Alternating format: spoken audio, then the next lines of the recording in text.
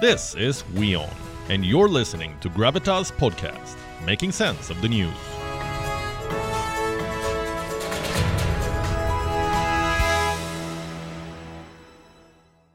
Imagine this.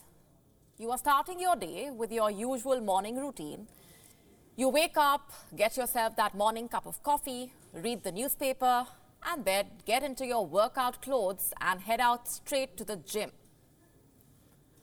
There, you meet your gym instructor, you get started with your warm-up routine, do some stretches, and then make your way towards the treadmill.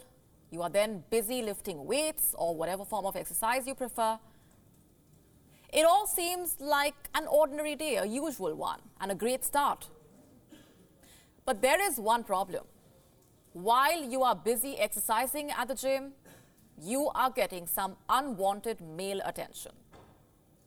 Someone is busy staring at you while you are exercising at the gym. If you are a woman who goes to the gym to exercise, you know exactly what I'm talking about.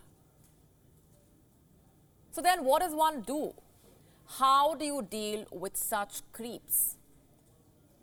Women are now taking to TikTok to expose this creepy behavior. They are leaving their phones on recording mode, and then they watch the recording to have a look at who was staring at them while they were exercising. This hashtag is called Gym Weirdos, and it has got over 1.9 million views. The videos show men attempting to flirt with women. So just how often do women really have to encounter such situations in the gym?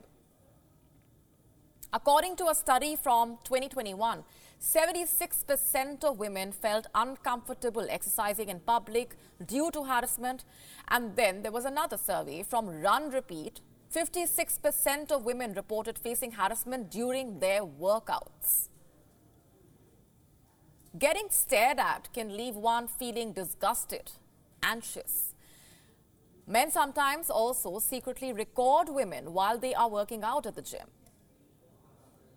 So the next time you are at the gym, going about your exercise routine, and you feel like you're getting stared at, what exactly do you do? Is exposing these gym weirdos the best way out? How should you deal with the situation at that moment? Let us know what you think.